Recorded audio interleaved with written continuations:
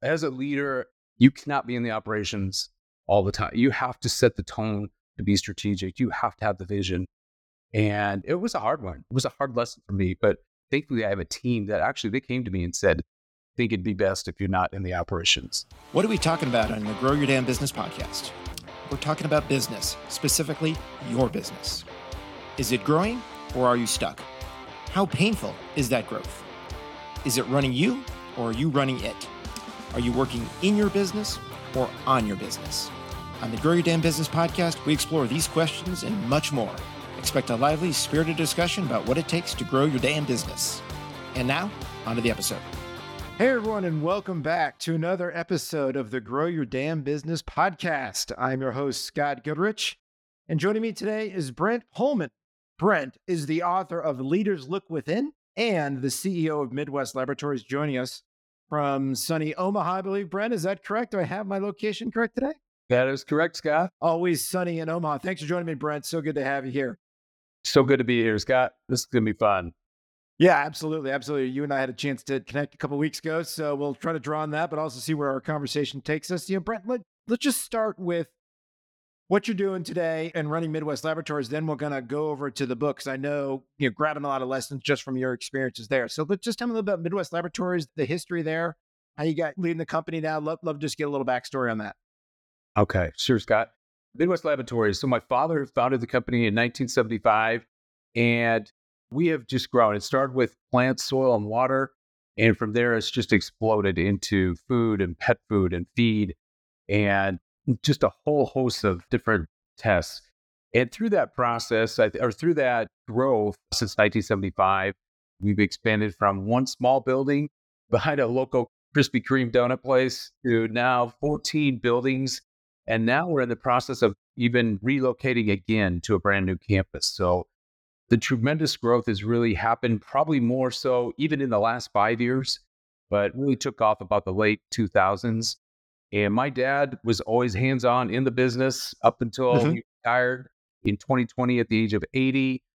I came back in 2005 as a marketing director, took over in 2016. And it's just been just a growth in the last 5 years. Yeah. And the way to manage that has been really transformational for me as a leader. All right, I got to unpack a few things there. So first off, how do you leave a building that's right behind a Krispy Kreme? It always smells. I mean, it's perfect. It's like that's a tough move right there. No, it is the humble beginnings from 3 offices to the whole building, and that's what I tell people when people ask where the original location is. I know it's right behind the Krispy Kreme over there, and they can relate to that. Absolutely. So was it always a foregone conclusion, Brent, that you're going to come back into the business that your dad founded? Because you said you came back in 2005. Obviously, the business has been around for long before then. So, what was that like for you to take that into consideration? Because it's always an interesting dynamic when that happens. I started working when I was 15, and I would work after high school or go to college, come back, work summers during breaks. And then after I graduated from college, my dad and I really had this agreement that no, I was not coming back right away. Okay. And that I needed some professional career experience out there before he'd even consider me coming back, which I think was the best decision at the time. Because I know he knows too, if he would have brought me in right away, I would have always been looking on the outside. What's out there? What's better? Yeah. And being in corporate world for several years, the opportunity presented itself. I thought, I need to go back. I want to go back and see if there is something here again. And I think through that process, I don't know, but back then, an entrepreneur was hard in the 70s, 80s. Yeah. And I think my dad gave me the mindset is like, you shouldn't do this. You should really think about doing something else. And I think that was kind of what I grew up with. So when I took over that whole mentality, I had to really find, do I have that entrepreneurial spirit inside of me? Took me about a year to discover, yeah, absolutely, I do, but I didn't know at the time. And I think that was really important for me to find that, because you have to have that if you're going to be in this business. It's so funny that you bring that up. It's been a theme we've had on and off throughout the folks that I've talked to, and even when we've guested on some other shows. Is this notion is, are you born an entrepreneur or can you become one? And how does that work? There's definitely schools of thought out there. I can just share just in listening to Gino Wickman speak, and he's the founder of EOS and wrote the book Traction. He's always in the camp that they're born. There's an inner fire that comes to you. It's part of who you are. It's part of your core makeup. Like that is there, and you're not to be denied. You couldn't even fathom working for somebody else. You have to work for yourself. So that's his belief. There seems to be a middle ground that I'm finding most people are there. It sounds like you're finding that as well. Like you have it, but your dad said, "Hey, try something else." I guess he maybe wanted to test you. Well, and I think so. I think that could have been part of it too. Yeah. And I do the same thing with my kids. And I have 5 adult children, and I have really taken the step that I want to encourage that. Yeah. And I hear them talking, and anytime they say, "Well, I'd like to own my own business." Oh, yeah, you should do that. I took the opposite approach. I think that was important too. So I was starting to when I took over in 2016, I said, we're a 40-year-old startup with capital, Yeah. which is the Good best for you. place to be. Yeah, that's awesome. Yeah. But I think I treated the business as a startup, and we really had a lot of catch up to do because we were lean and mean. We needed more processes and we needed more people. And there was a lot of things we needed to do right away. So I felt like we were acting more like a startup company that's been around for 40 years. It's okay if you don't answer. We didn't talk about this before, but I'd love to get the answer to two questions related to one another. One is, what is the thing you took from your dad that really works for you today? And then I'd like to flip that around and say, what's one thing that he was doing that you said, nope, I'm going a different direction? So you can start either way, but I'd love to get kind of both sides of that coin from that experience, which is unique to come in and really follow your dad's footsteps, right? Absolutely. And that was really the premise of the book, was that kind of searching inside, what are these things? One thing my dad always instilled in me was you need to watch your costs and cash flow the business. Boom. He hated debt. I hate debt still to this day. I get calls every single day for more capital or additional partnerships and stuff. And I really fight that because, as he told me, once you do that, once you sell out, it's not going to be the same company. So that was really instilled in me. And I still want to take that to the next level. Yeah. One thing I probably said no to is this whole notion, and this is probably the biggest one was, and I didn't realize it as much until I got out, but he was in the operations his whole life until he was 80. And as a leader, you cannot be in the operations all the time. You have to set the tone to be strategic. You have to have the vision. And it was a hard one. It was a hard lesson for me, but thankfully I have a team that actually, they came to me and said, I think it'd be best if you're not in the operations. And they were so right, because we needed to look forward. We needed to move at a more rapid pace. And they said, it shows that you trust us. So there was a trust factor there as well. Not surprising that he was there, just I think given generation and sort of what he came about and what he knew. Did you and he ever have that conversation about him moving and spending more time working on the business than in it? Because it certainly sounds like he tipped the scales to being in that business and knowing all the goings on and all the details and all the stuff that happens day to day. Yeah. I think it was a different approach. I think it was lean and mean, and he did trust his people. He delegated a lot of stuff that he didn't do towards the end. Okay. I just don't think he knew how to lead. I think it was really hard. It was his baby. I mean, even when we were working together for 5 years, he was the boss. I mean, he was absolutely the one in control. Yeah. And I really respected that. And I think that was the hard part. I think he finally quit during COVID because at that time he has lying health conditions. He was home. Yeah. And I think he felt like, I need to do something. So I think he finally found a way or reason that he could step away from the business. Okay.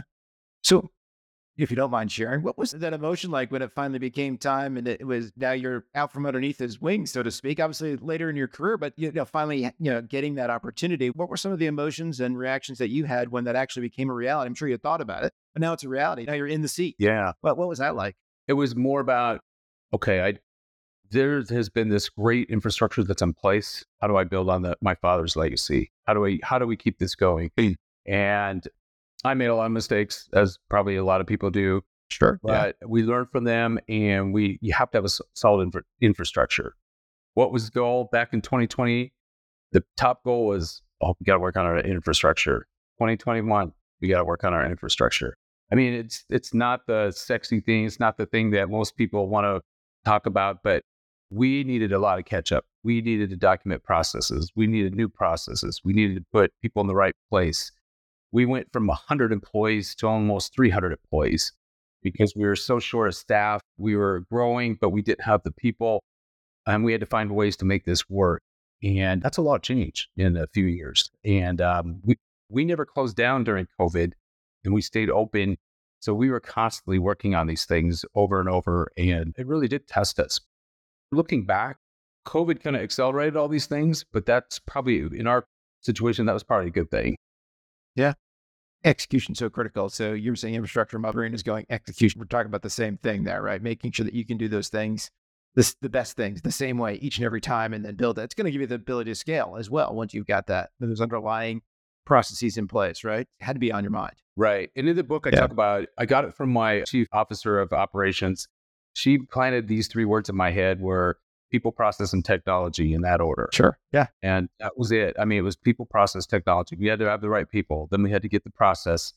Soon after that, it was the technology that comes last. And that just stuck with me all the time. And people take the most time, but you'll go further, faster with the right people than any process or technology. Yeah, I mean, the companies that we work with, and most companies, even if those that don't spend time working or running their business on EOS, it's the people challenges that are there. And it's just about understanding what is good people for your business, right? Who are they? What do they look like? What does that mean when you just say, I want to find the best people? You really need to define that. Sounds like you spent the time Oh, yeah. in doing that, really investing in there. So critical, right?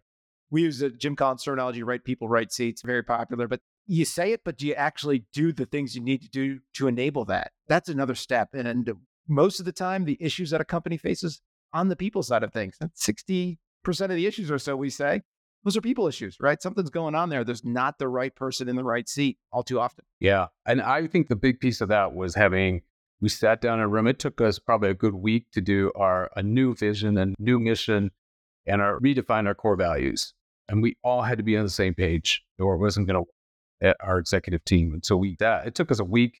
We were kind of mean with each other. We were, laughing. We had all the emotions, but we all had to be at the same page. And once you have that, and then you're all behind it, you can enforce that. You can hire to it. You can write processes to it. But it is the key. And we say it every monthly town hall. We repeat our mission, our vision, and our core values every single time.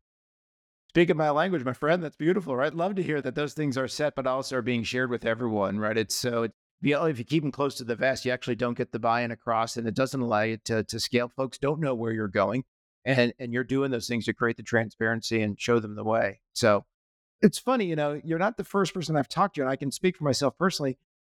COVID forced some things, as tough as it was and as challenging as it was.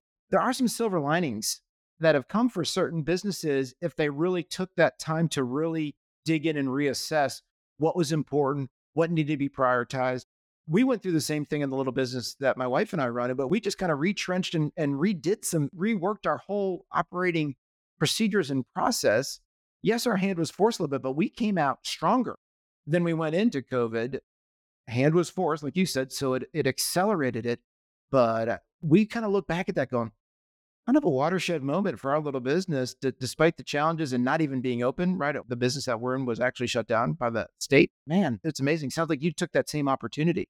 There was a huge connection from the top to the bottom through the whole company of safety first. Right. So if you can even remember social distancing, we are so tight today. We're like right next to each other. So we had to literally spread the day out from 5 a.m. to 11 at night because we were too close to each other. We wore masks. We did all the PPE stuff. We even hired a person, washed all the door handles. I mean, we were just anything that we could to eliminate the virus.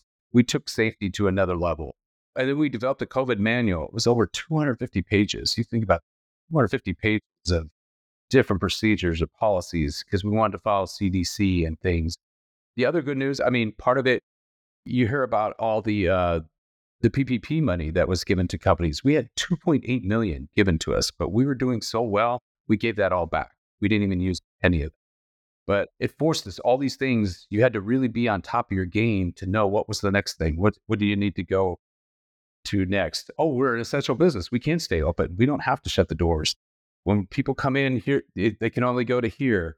And then the guards, every cubicle in the office had plastic on top of that plastic. And I mean, it was just safety after safety. We were trying to do what we could to keep our people safe during that time. I just love that because it was the beginnings of what you're talking about and building. You built a process because you were forced to, right? Because you wanted to keep operating, but you were able to take that same discipline and then push it into, I'm sure, into other areas of business, right? So you talked about infrastructure, but that's what you're talking about. You're building something that can leverage for your growth.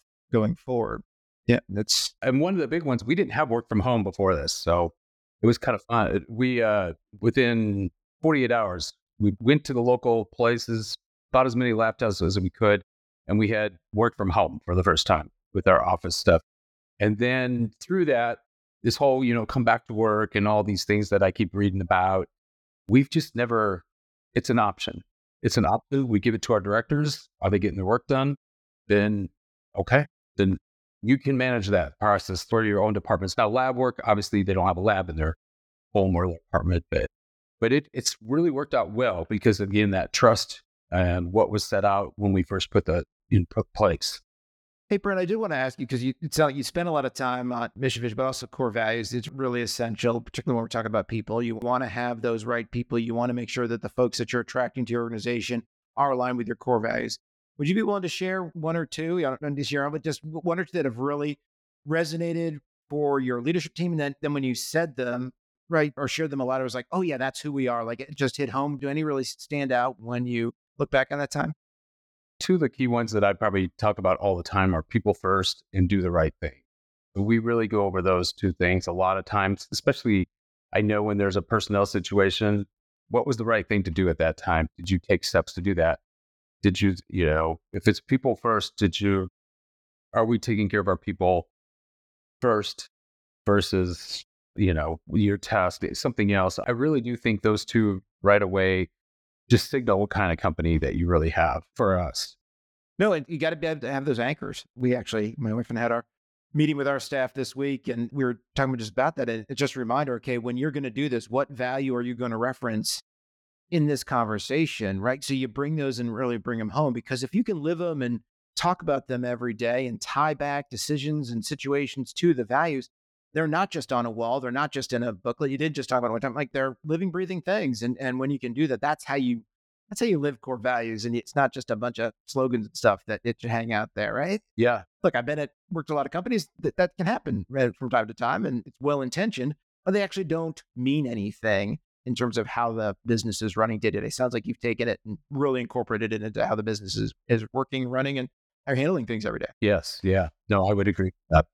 So let's talk about your book because it sounds like a lot of these lessons that have shared with us and that you've been working through since taking over sort of manifest themselves in a book. So just tell me about it's not an easy undertaking to do that. So what inspired you and give us a little history, behind Yeah. Leaders Look Within. So I had met a self-publisher at a mastermind I was in, and she kind of recommended that maybe I should write a book at some point. And it was 2020 during COVID. We were all looking for a hobby or something to do. So I thought, for the last 5 years, I probably should document. And I was actually going through the process. So I thought this would be kind of cool. So I started to write a book. I didn't even know if it was going to be more on the entrepreneurial side. I had, I don't know, 30 different ways this book could have gone. So she said, why don't you work with a ghostwriter? So I did that. And he really was able to pull a lot of things out of me that I don't think I realized that I had deep inside me as a leader and get it on paper and really organize it in a way. And a funny story about this process that you get all the way done and you're not supposed to have anybody read it till it's all done. Well, I got all done. I give it to my wife. She reads it and she says, this is on you. So that was my first attempt. And I thought, she says, this doesn't sound like you. And she was absolutely right. I had to think about that. And during COVID, I think our values were really tested, obviously, with all the social stuff going on the side too. And I was a little scared. And I was scared again to put my faith out there, my values out there. And she was absolutely right. And that was what was missing in the book. That's why it was up. So I took a whole nother year. I rewrote the whole book and I incorporated that into the book.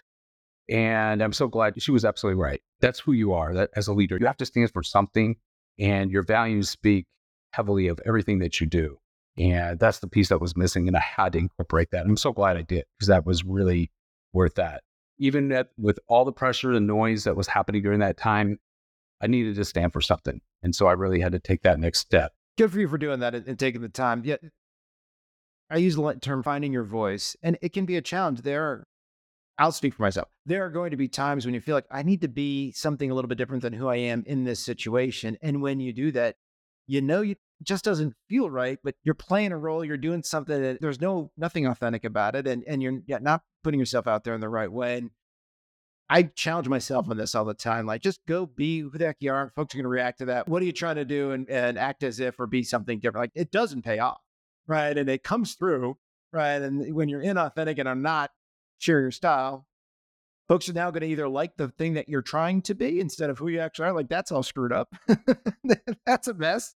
Like, now everyone's like, who was I in that meeting? Or who was I when I did this job? Or like, who am I fooling here? Like, just let it out there, right? And most folks who can find their own voice, be their authentic self, and get into that space, well, they're going to be better off because they don't ever have to worry about how they're going to show up. They're just going to show up, Yeah. right? Don't mean to get too much into the psychology of this, but do you feel like there was some challenge there just because the voice of your dad who ran that business for so long was there?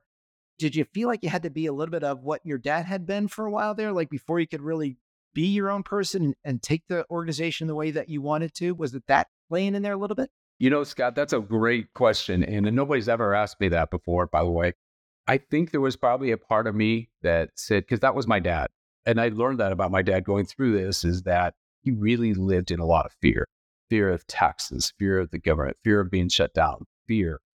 And going through this process, as I talk about in the book, I had a lot of self-doubt and I had to work through, and a lot of stuff that I had to really work through to be an effective leader. And I think through this, it did test that piece of it. And I had to really get over the fear of things. Finally, you just say, so what? If this all goes to, hell in a handbasket, that's the way it is. That's the way it's going to be. But you have to get over that fear.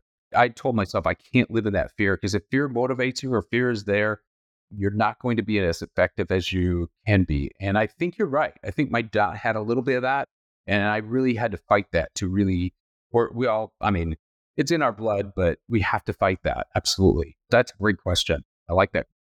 You said it's in your blood. It's actually in your mind. The reason I asked that question, think a lot about this. I've been spending the last 4 or 5 months with Positive Intelligence, which is a book, but it's also a program. But it's about exactly what you're talking about. As things happen to you, it can go one of two ways down your brain. This is scientific, but there's one way, which is where most of us operate, and that's in the saboteur land. And that's all the negative emotions of self-doubt, imposter syndrome, fear. And we label the saboteurs, but ultimately we all have them to some degree. Some are stronger than others. And those things take over because it's what you've grown up around. It's how you've developed as a person. You don't have them at birth, but over the course of time, stuff happens. It hits your brain and they go down this protective path. So you build this fake coat of armor. I don't know how else to describe it, but this fake insulation that, I have those. And when someone says, well, I'm motivated by fear, what I'm saying is, well, you're motivated by your saboteurs, because that is somehow, what if you actually were motivated by your sage? And the sage side of your brain, which is the other half of your brain, allows you to be empathetic, be vulnerable, think about how you might innovate differently. Like there's a lot of power in the sage, but it's just untapped for so many of us, myself included. So as you're talking, I'm thinking, he's right there, right? You're using a little different language, but it's the same gist. It's the same idea. Good news is, and I had to work with a coach on this, I actually had a rubber band around my wrist. And anytime I'd say something negative, I had to snap myself. That's tough. I got other techniques if you want them. That's a tough one, but I totally get what you're saying. Like, but it's the snap back into it, right? Yeah, totally. Oh, first day I'll never forget. It was 35 times. And every time you snap yourself, you got to write down what's that negative self-talk? What are you afraid of? Yeah. Write that down. By the end of the month, I was down to 0. It took me a month to get from 35 down to 0. But 35 the first day. I get it. Yeah. This program does it a little bit differently, but there's different mechanisms that the author of the book and the creator of the program follows. It's not the snap, but it's take a moment, take a quick breath. Don't meditate, because that's a lot to do. Take a quick breath. Or, hey, what about if you rubbed your hands together and just focused on that instead of focusing on whatever that thing that just hit your brain was? So in your case, it was the snap, which is a real physical thing. He just came up with some other suggestions, but it's all the same concept, like redirect the mind. Vacate the mind, really, is what his coaching is. Just don't think about anything instead of that fear. And then over the course of time, you build the strength, the mental fitness to go. So love that you spent some time there and doing it. So one book down. When was it released? Brent, when was it actually released? It was released last May. Okay. Hey, look, getting the book across the line is awesome. So congratulations on that. It's beautiful. Right now, I'm really kind of going out and talking about it. Yeah. Probably made the mistake. The timing was not the best. I came out with May, had $2 get married in the summer. I thought, you know what? Again, it's back to your family first. All right, this book will wait. We'll get it in place. But yeah, so full out going out, promoting it. Beautiful. And I've started book number 2. I think that's what you're like. I was going to ask, like, so where do we go from here? What's next up? So Yeah. number 2 is in the offering. That's fantastic. I kind of used this time off with the leg, with my knee out, that Well, Brent, you can't just leave it there. Tell the story of what you thought you could do and what you did. I know this about you. So, like, what happened? we have a company basketball team and thought I could play. I thought I was in my 20s and non-contact, just running down the court. And I tripped, I fall, and I fractured my right knee. 6 weeks, yes, I'm not supposed to do anything on it, so I'm home. But it's given me a whole nother awareness focus of putting energy somewhere else. But thankfully, we do have process, structure, people in place. Yeah. And I've been in the office a couple times, and it's coming along. I just can't do anything. Can't do too much at this point. Within every challenge or obstacle, there is a gift. You just need to take some time to find it. Sometimes it takes a little longer. You're right, admittedly so, right? Something tough happens. Like it may take a little bit longer to gain the perspective and to gain the wisdom to realize, oh, there was a different outcome than what I expected to be. But if you do spend the time in the negative and the saboteur land, you'll never come around it. So it sounds like you have at least gotten to the place where you can say, okay, there's going to be something, I'm going to make something positive from this. I can find a gift in what's happened to me. So good for you to do that. Do you have an outline or a concept of what the next book's going to look like? The first book was really centered around what's inside of you. Yeah. And now it's more about, and I kind of use that term infrastructure again. You got to have a strong infrastructure as a leader, but you absolutely can break through. And here's some breakthroughs that I've discovered. Here's some wins that you can have, but it really takes a strong foundation. And then what happens from there? What are the possibilities? One example is happening right just in the last 2 weeks. And we talked about fear of healthcare costs and things like we opened a medical clinic on site for our employees so that they can go see the doctor or anything, the employees and their families. And that primary care costs, we're going to try and take care of it. We partner with a local company here because we got to drive this cost down somehow. And we're not going to do it by increasing deductibles and passing the costs on to the employees. We want to do something different. And I think those are the kinds of things as a leader that when you work with your team that you think really outside the box. How can we drive these costs down? There's got to be a way to do it. You can't do it the normal way. So what's something that we can do outside of that to do that, to keep our plan in place and keep that benefit packaging? What's the first value you told me about? People first. Yeah, exactly. It fits right in. Right. Yeah. It's right there. Right. And really making that happen for them. I remember when you mentioned that to me when we talked previously about what you're doing there. And it's just fantastic. I'm going to make the assumption that was really well received. So far, yeah. I think some employees have not had physicals like in 5 or 6 years. So they're finally getting their first physical in 5 or 6 years just to even see.